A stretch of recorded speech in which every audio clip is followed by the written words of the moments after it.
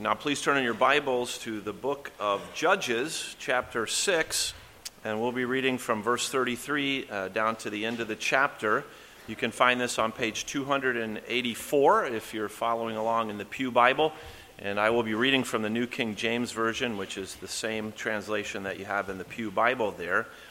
We've been working through the story of Gideon, as we said, the longest of the Judges' stories, and pausing to spend a little time because there are some very interesting things that happen in the way that Gideon is called. And you'll remember that God appeared to Gideon and called him a mighty man of valor while Gideon was hiding, showing no valor whatsoever, and calling him to deliver Israel from the oppression of the Midianites who were coming in and eating all of their food.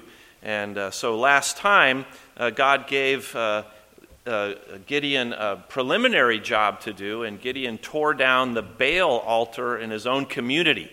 It was kind of a first step that God wanted him to address the idolatry in his own neighborhood before he was going to go out and deal with the bigger problem with the Midianites. And now today we come to what probably is the most well-known of the stories related to Gideon, and that is the story of Gideon and the fleece. And so we'll hear what God will say to us through this story. This is the word of God. Then all the Midianites and Amalekites, the people of the east, gathered together, and they crossed over and encamped in the valley of Jezreel. But the Spirit of the Lord came upon Gideon. Then he blew the trumpet, and the Abiezrites gathered behind him. And he sent messengers throughout all Manasseh, who also gathered behind him. He also sent messengers to Asher, Zebulun, and Naphtali, and they came up to meet them. So Gideon said to God, "If you will save Israel by my hand, as you have said, look, I shall put a fleece of wool on the threshing floor. If there is dew on the fleece only, and it is dry on all the ground, then I shall know that you will save Israel by my hand, as you have said." And it was so. When he rose early the next morning and squeezed the fleece together, he wrung the dew out of the fleece, a bowlful of water. Then Gideon said to God, "Do not be angry with me, but let me speak just once more. Let me test, I pray, just once more with the fleece. Let it now be dry only on the fleece, but on all the ground let there be dew." And God did so that night. It was dry on the fleece only, but there was dew on all the ground. And there will end the reading of God's word. May God bless his word to us as we consider it together this morning. Well, last week I went up to Carmel to see a doctor about my hip. I'm having some orthopedic problems. They tell me this is old age. I don't believe it. And as we were driving away from there, I saw a shiny new building with a massive banner on the side of the building saying Mercy Road Church.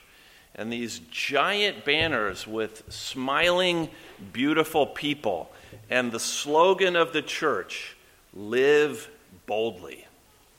Live boldly. Great slogan. Great slogan. And it would be really wonderful.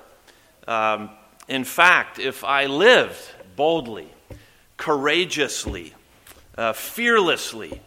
But unfortunately, that doesn't really describe how I live my life or how most people live their lives. Often I am cautious, I am faltering, I am wavering. So there's the slogan on the one hand, and then there's actual life where we often don't live boldly like God might want us to. And then what do we do? What do we do? Well, I went to the church's website to find out what we do. I couldn't find the answer if you're actually not able to live boldly. The scripture, however, points us to the solution.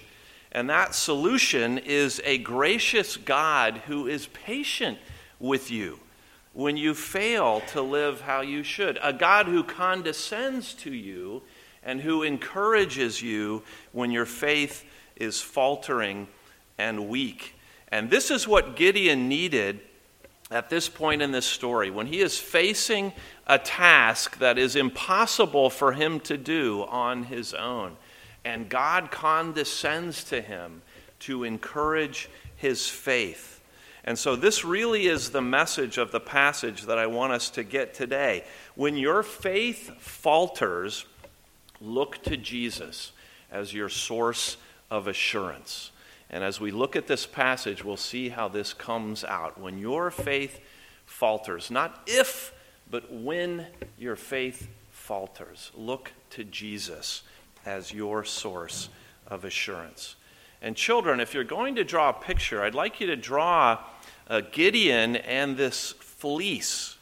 Okay, and you'll have to listen what we learn about Gideon. But what is he doing with this fleece? Now, I brought a little show and tell. This isn't actually a fleece, but it sort of looks a little bit like a fleece. So a fleece would have been a piece of hide from a sheep that still had the fluffy wool on it. And so someone might have a piece of fleece that you could use sort of as a pillow or something soft to lie on. Or in this case, something that would absorb moisture. And the liquid would get in it almost like a sponge. And then you could squeeze it and the liquid would come out. All right, so you keep that in mind and see if you can draw a picture for me as we work our way through this passage. Well, there is an outline in the bulletin if you'd like to follow along. You'll see the first thing we want to notice there is that eventually you and I will have to face a moment of truth. You remember last week that Gideon was a man nobody knew about.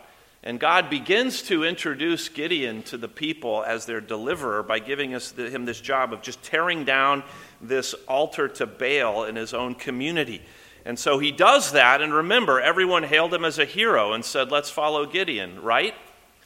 No, that's not what happened. They said, kill the man who tore down the Baal altar. So he was at the point of losing his life when God stirred in the heart of his own father, a man called Joash, to stand up and to defend his own son.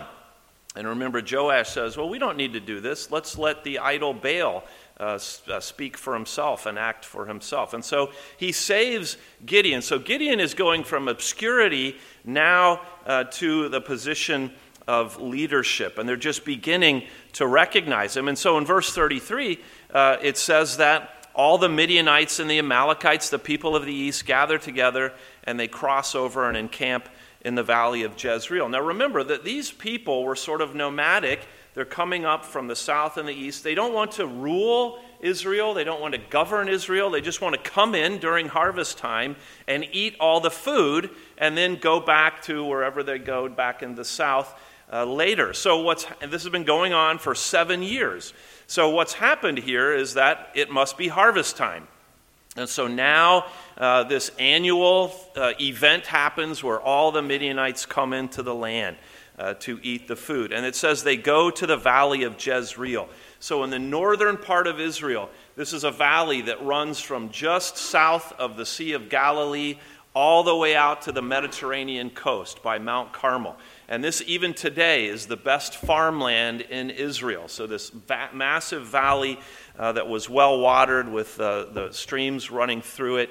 And this is where their crops are and the best farmland is. So this is why they come and they settle in this area. They're going to feed their livestock, their families, on the food that Israel has been growing. And so this is why we say this becomes a moment of truth for Gideon.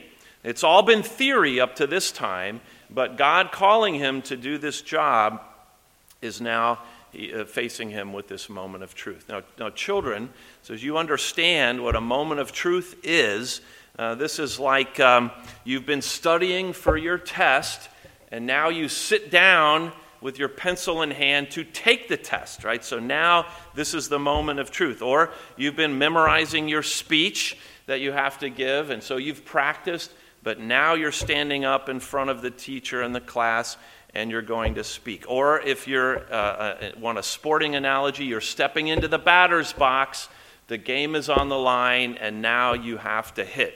where something is at stake. That this is the idea that Gideon faces the moment of truth. And it had to be when these invaders came, right? He wasn't given the job to chase them down into the desert, but to defeat them when they came up. So now they've come up, and now it's time for Gideon to act.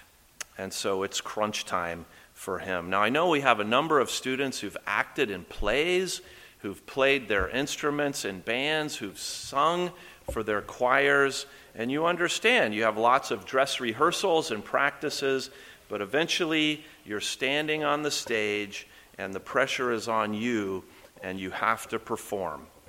One of our daughters a number of years ago was asked to play taps on her trumpet, but it wasn't just any event. It was the Veterans Day celebration that Governor Pence had decided to show up to sort of last second. And so I can tell you that was a moment of truth for this girl, this little sophomore, to play her trumpet for the governor. Now you and I are not likely to be in a situation where we have to lead an army like Gideon was. But the point is that for each one of you at different points in your life, you face these kinds of moments of truth that are tests of your faith.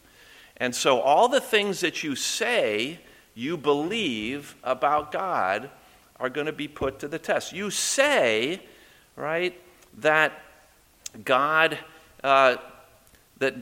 loves me, has a perfect plan, that all things happen for good for those who love God. And then one day it's you or your loved one who receives a very bad diagnosis.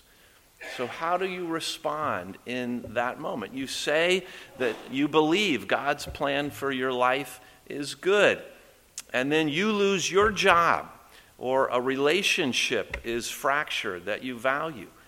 And then you find out, do you really believe these things? Is your faith really ready for the moment of truth? And so in various ways, in various situations, you and I will face our own moments of truth, just as Gideon did here. Secondly, your only hope in these moments is God's Spirit working in you.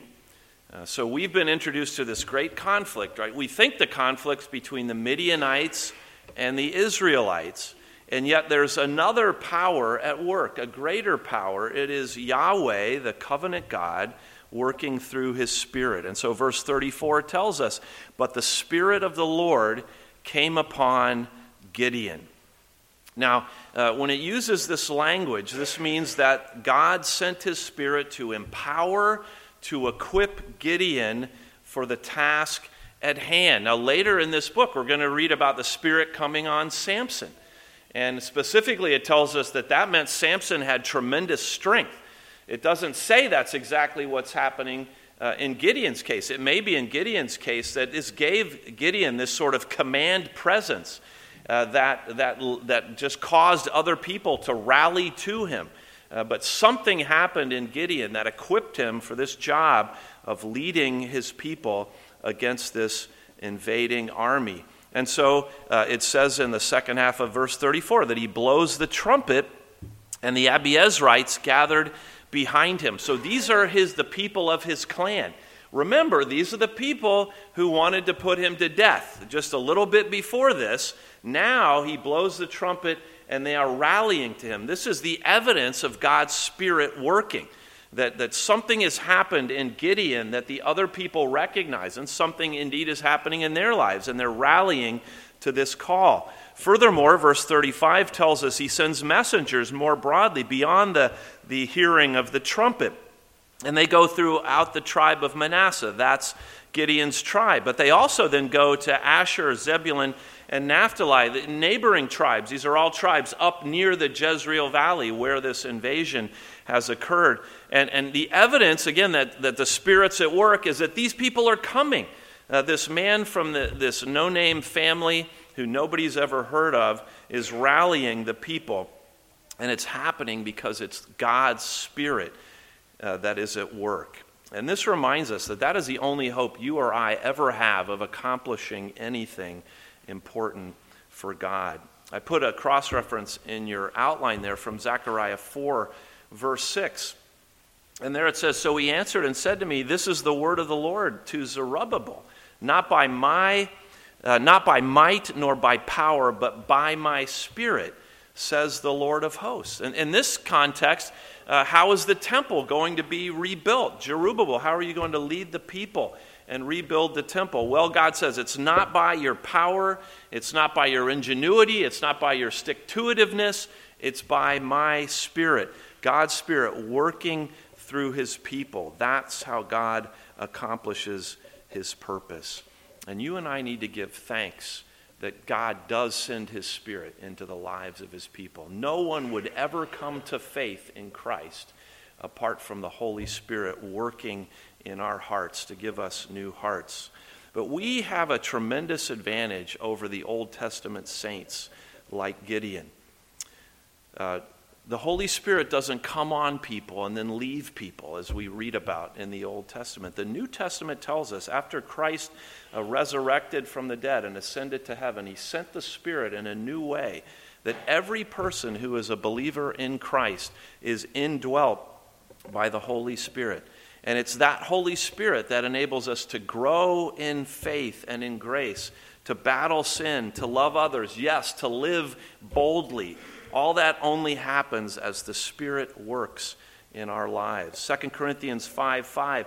"Now he who prepared us for this very thing is God, who also has given us the Spirit as a guarantee." This shows us the Spirit's work in our lives, that God has indeed taken us as his children.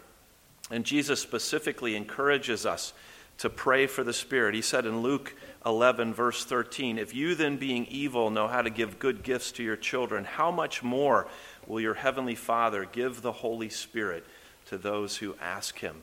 That we ought to pray that God's Spirit would be strong in us and be growing in us, and that this would enable us to be the people, the men, the women, the children that God wants us to be. Well, thirdly, we see in our text that the presence of God's Spirit, although necessary for us to serve God, does not mean that you will not lack assurance at some point in your life. I could not figure out how to write this without the double negative. Apologize. Hopefully, it's clear enough. The presence of God's Spirit does not mean you won't lack assurance at some point. So look then at verse 36, which really should be arresting to us.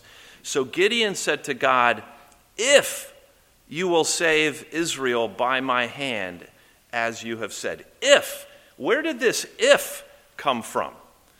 God has clearly told him, "I will save Israel by your hand." He says it back in verse 14 of this chapter. Furthermore, God has appeared to him to confirm this word, and God has made him a mighty man of valor. You remember that God appears to him and says, "You mighty man of valor." And he basically says, "I'm no mighty man of valor." Well, now he's commanding an army of thousands of people who have rallied to him. He literally is a mighty man of valor leading an army, and yet he's saying, "God, if you're going to do something." And I will say this is probably the most misunderstood, one of the most misunderstood passages in the Bible, certainly with regard to Gideon, because the way this passage is often interpreted is that Gideon is seeking guidance from God. And so Gideon is sort of saying, and we could be like Gideon by saying, "Lord, if you want me to take this job, then have them call me before noon tomorrow." Right? You ever heard this? I mean, and some religious leaders actually promote this as a way that we should seek guidance. But that's not what's going on here at all. Gideon isn't asking God, "What should I do?" He knows what he should do. He's already been told. And in fact, Gideon says 2 times here, "as you have said." So he knows exactly what God has said. There's no question. It's not about guidance. There's no guidance going on here. It's about needing assurance. His faith is faltering. God, are you really going to do this? God, are you going to come through? Are you the one that can deliver and make this happen. It isn't about what should I do. And so Gideon proposes two tests. The first, we could say, is sort of a natural sign. The second is a supernatural sign. And we'll talk more about this in just a few minutes. Now, we could all say about Gideon, well, Gideon, you had the word of God. And that should have been enough. And it should have been enough. But it wasn't enough. It wasn't enough. And he needed more. And before we're too hard on Gideon, realize that Gideon was living in a time where he didn't have a completed Bible. He didn't have the Holy Spirit poured out on believers in the same way that's happened since the time of Christ. He didn't have the fellowship of a church of the resurrected Savior, the Lord Jesus Christ, with the same means of grace that go with it. In other words, he lacked many of the advantages that you and I have. And so we probably need to be a lot more understanding about why he might have doubted the Word of God. Hebrews 1, verses 1 and 2. God, who at various times in various ways spoke in time past to the fathers by the prophets, has in these last days spoken to us by his Son, whom he has appointed heir of all things, through whom also he made the worlds. We live in the period of time after the Son has come and God's fuller revelation has been revealed to us. And so Gideon reaches the moment of truth, and he looks down at this massive horde, over 100,000 people, that he's supposed to defeat, and his faith wavers. His faith falters. He begins to hyperventilate a little, and the enormity of what God has asked him to do starts to weigh on him. He needed help. Back in 2008 at our denominational international conference, the conference was also kind of on the side celebrating the 200th anniversary of our denominational seminary. And because at the time I was the president of the seminary board, I was asked to preach at the evening worship service. And so that was something I had prepared for, I had practiced, I had prayed about. I trust that God's Spirit was working in my life, and yet as I sat there and looked out at around 900 people or something like that in the completely packed auditorium, I would say my faith started to waver. I started to get almost into a panic attack. And so, in fact, one of my friends said later, "You looked awful up there. What was going on?" And, by God's grace, once I got started, I got over it, okay. But fear or doubt can creep in. It doesn't mean you're not a believer. In fact, our confession says, and I put this in there just a little bit from Confession of Faith 18:4, true believers may have the assurance of their salvation diverse ways shaken, diminished, and intermittent. And if it's true that you can have your assurance of salvation shaken, then certainly the assurance that you can accomplish some task in the moment can be shaken. Your salvation, the reality of your salvation, and the subjective feeling of confidence that you have are two totally different things. Now, we want them to be related, but we see lack of assurance as a temptation, as a thing we struggle with, as something we want to get back our assurance. But it doesn't mean you're not a believer. We're told in the Scripture that Gideon is one of the heroes of the faith. But as a hero of the faith, he struggled with his assurance in this moment. And that might happen to you and to me as well. The presence of the Spirit in your life doesn't mean that you won't lack assurance at times. Well, fourthly, we want to praise God that he patiently bears with you and your wavering, faltering faith. So Gideon's army is gathered on the hills around this valley, and they're looking down and seeing this great multitude, would see the campfires of the Midianites as far as the eye can see.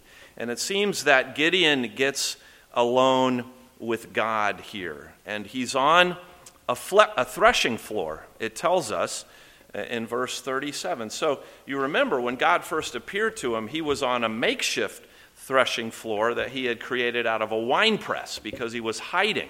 So now he's at a real threshing floor, which means he's at a stone surface high on a hill where they would throw the grain up into the air and the wind would blow it and it would separate the grain from the chaff.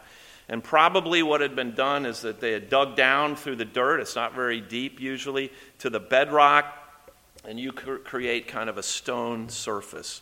And that's where he is. And he asked God to assure his faith in this kind of a setting. So he's going to work through this fleece that we were talking about, children.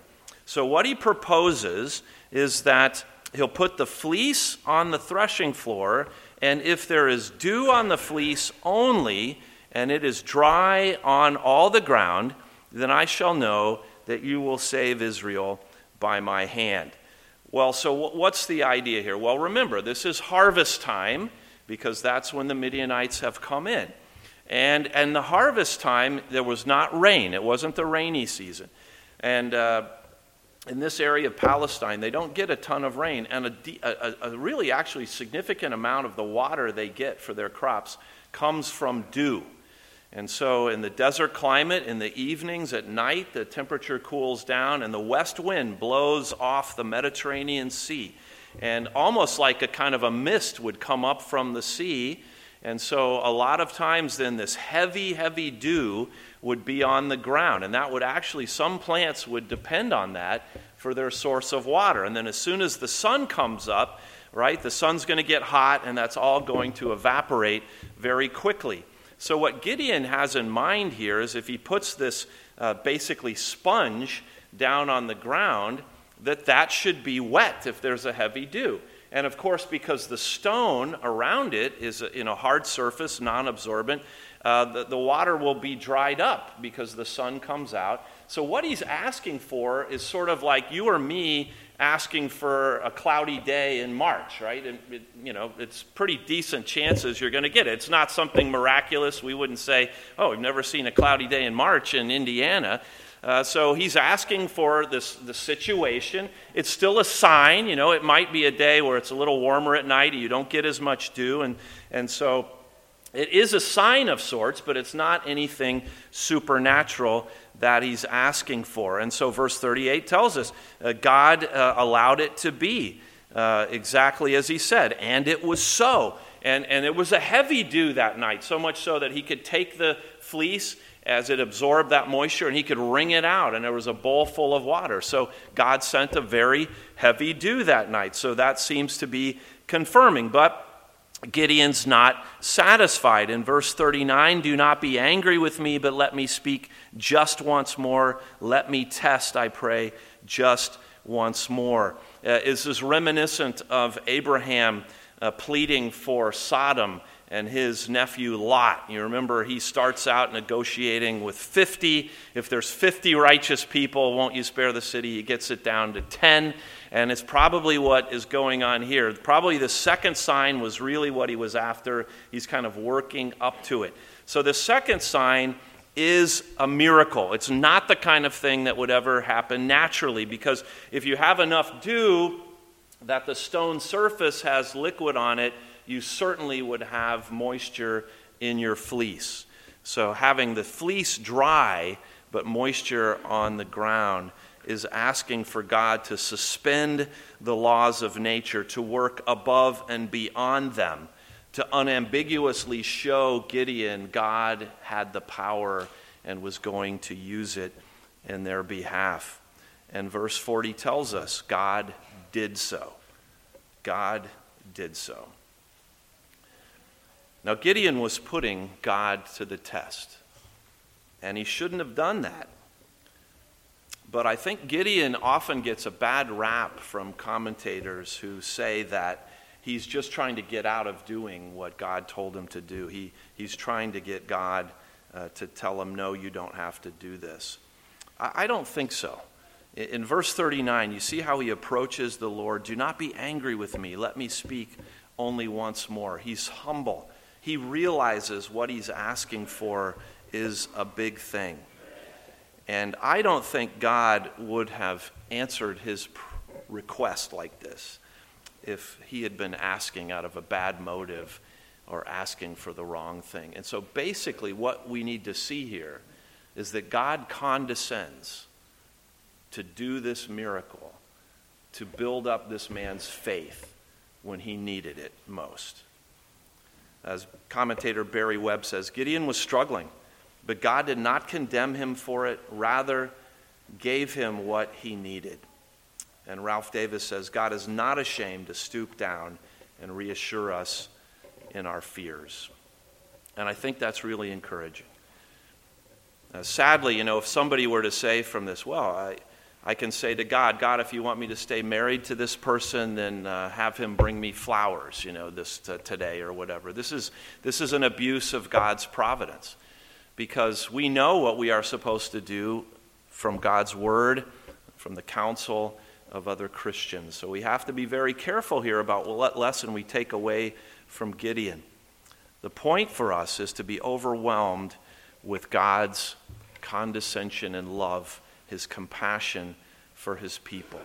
That God humbles himself to our level because we are needy. And so this slogan, live boldly, doesn't help us as much as celebrate God, who is compassionate and tender-hearted and who comes down to minister to us even when we struggle with our faith. And that describes every one of us at one time or another. And what's so wonderful is you don't have to ask God to do a miracle. That's not what you should be doing to confirm your faith. God uses his word. God uses the sacraments. God uses the ministry of the church and the people around us. There are many ways that God comes to you and shows his power to you to reassure your wavering faith when you're dealing with these kinds of challenges. So praise God that he patiently bears with you even when your faith falters. And finally, we want to ask the Lord to bolster our wavering faith by showing us more of his Son. Now, have you ever wondered why Gideon chose this sign? Why not ask for 2 consecutive nights of shooting stars, or an earthquake, or an eclipse, or any number of things? Why is it that Gideon chooses this? Well, he's chosen this, you remember, because Baal is thought to be the god of this land, the one who provides the water and the production of the crops and the animals and all of it. All their prosperity is due to Baal. Yes, Yahweh was a god of the desert. Yahweh was the God who brought them out of Egypt, who brought them through the desert, who brought them into this land. But now Baal is the God you rely on in this land. This is what the people were saying. This is what Gideon's own family was saying and doing. And so Gideon is wanting to know, God, are you the God who does the impossible in this land, in this place? Are you actually the one who provides the water and controls nature? And this is what God's doing. God is showing that he is the God, the real God, over this land. And so when he makes that fleece dry and the ground wet, he's showing his absolute power, his ability to do the impossible. And isn't that exactly what God does for us? How can God maintain his righteousness and yet forgive you? How's that even possible? It's only possible because God punishes his Son and forgives you He does the impossible through the Lord Jesus Christ. How is it possible that the dead can rise again and live forever? It's not possible with us, but it's possible with him. It's possible through the Lord Jesus Christ. God shows you that he can do the impossible through the Lord Jesus. Jesus is the most awesome display of God's power. And when your faith wavers, what you need is a clearer vision of Jesus Christ. You need to see the Lord Jesus more clearly. His perfections, his love, his condescension, his suffering, his power, his nearness to you, his authority. And yes, that he is the one whose faith never faltered. He is the one who obeyed without delay, without doubt, so that you and I could be saved from our sin. When your faith falters, you don't need a miraculous sign. You need to see the Lord Jesus Christ and what he's already done for you. And he is available to you. You see him through the word. You see him through the worship. You see him through the sacraments, through the ministry of the saints. Jesus, once in working with a man whose son was possessed by a demon, told the man, if you can believe, all things are possible to him who believes. Immediately the father of the child cried out and said with tears, Lord, I believe. Help my unbelief. That's the prayer we need to give when our faith is faltering. Lord, I believe. Help my unbelief. Show me more of yourself. And Jesus promises that a bruised reed he will not break, a smoldering flax he will not snuff out. That the Lord is in the business of helping those whose faith is weak and wavering. This is what Gideon needed. He needed to see God's power. He needed to be reminded of who was with him in this task. He needed the Spirit's power, but in his moment of truth, he needed to be reassured. And this is true for you and for me also. And you can give thanks this morning that God is in the business of encouraging you when your faith wavers. Ask him to show you more of the Lord Jesus Christ, that he may give you whatever boldness you need to do what he's calling you to do. Hebrews 12 says it well, 12:2. Let us fix our eyes on Jesus, the author and perfecter of our faith. He is the one to look to when your faith falters. Let's pray and give him thanks. Father, we confess that it's very easy for us to misunderstand what's going on in this passage.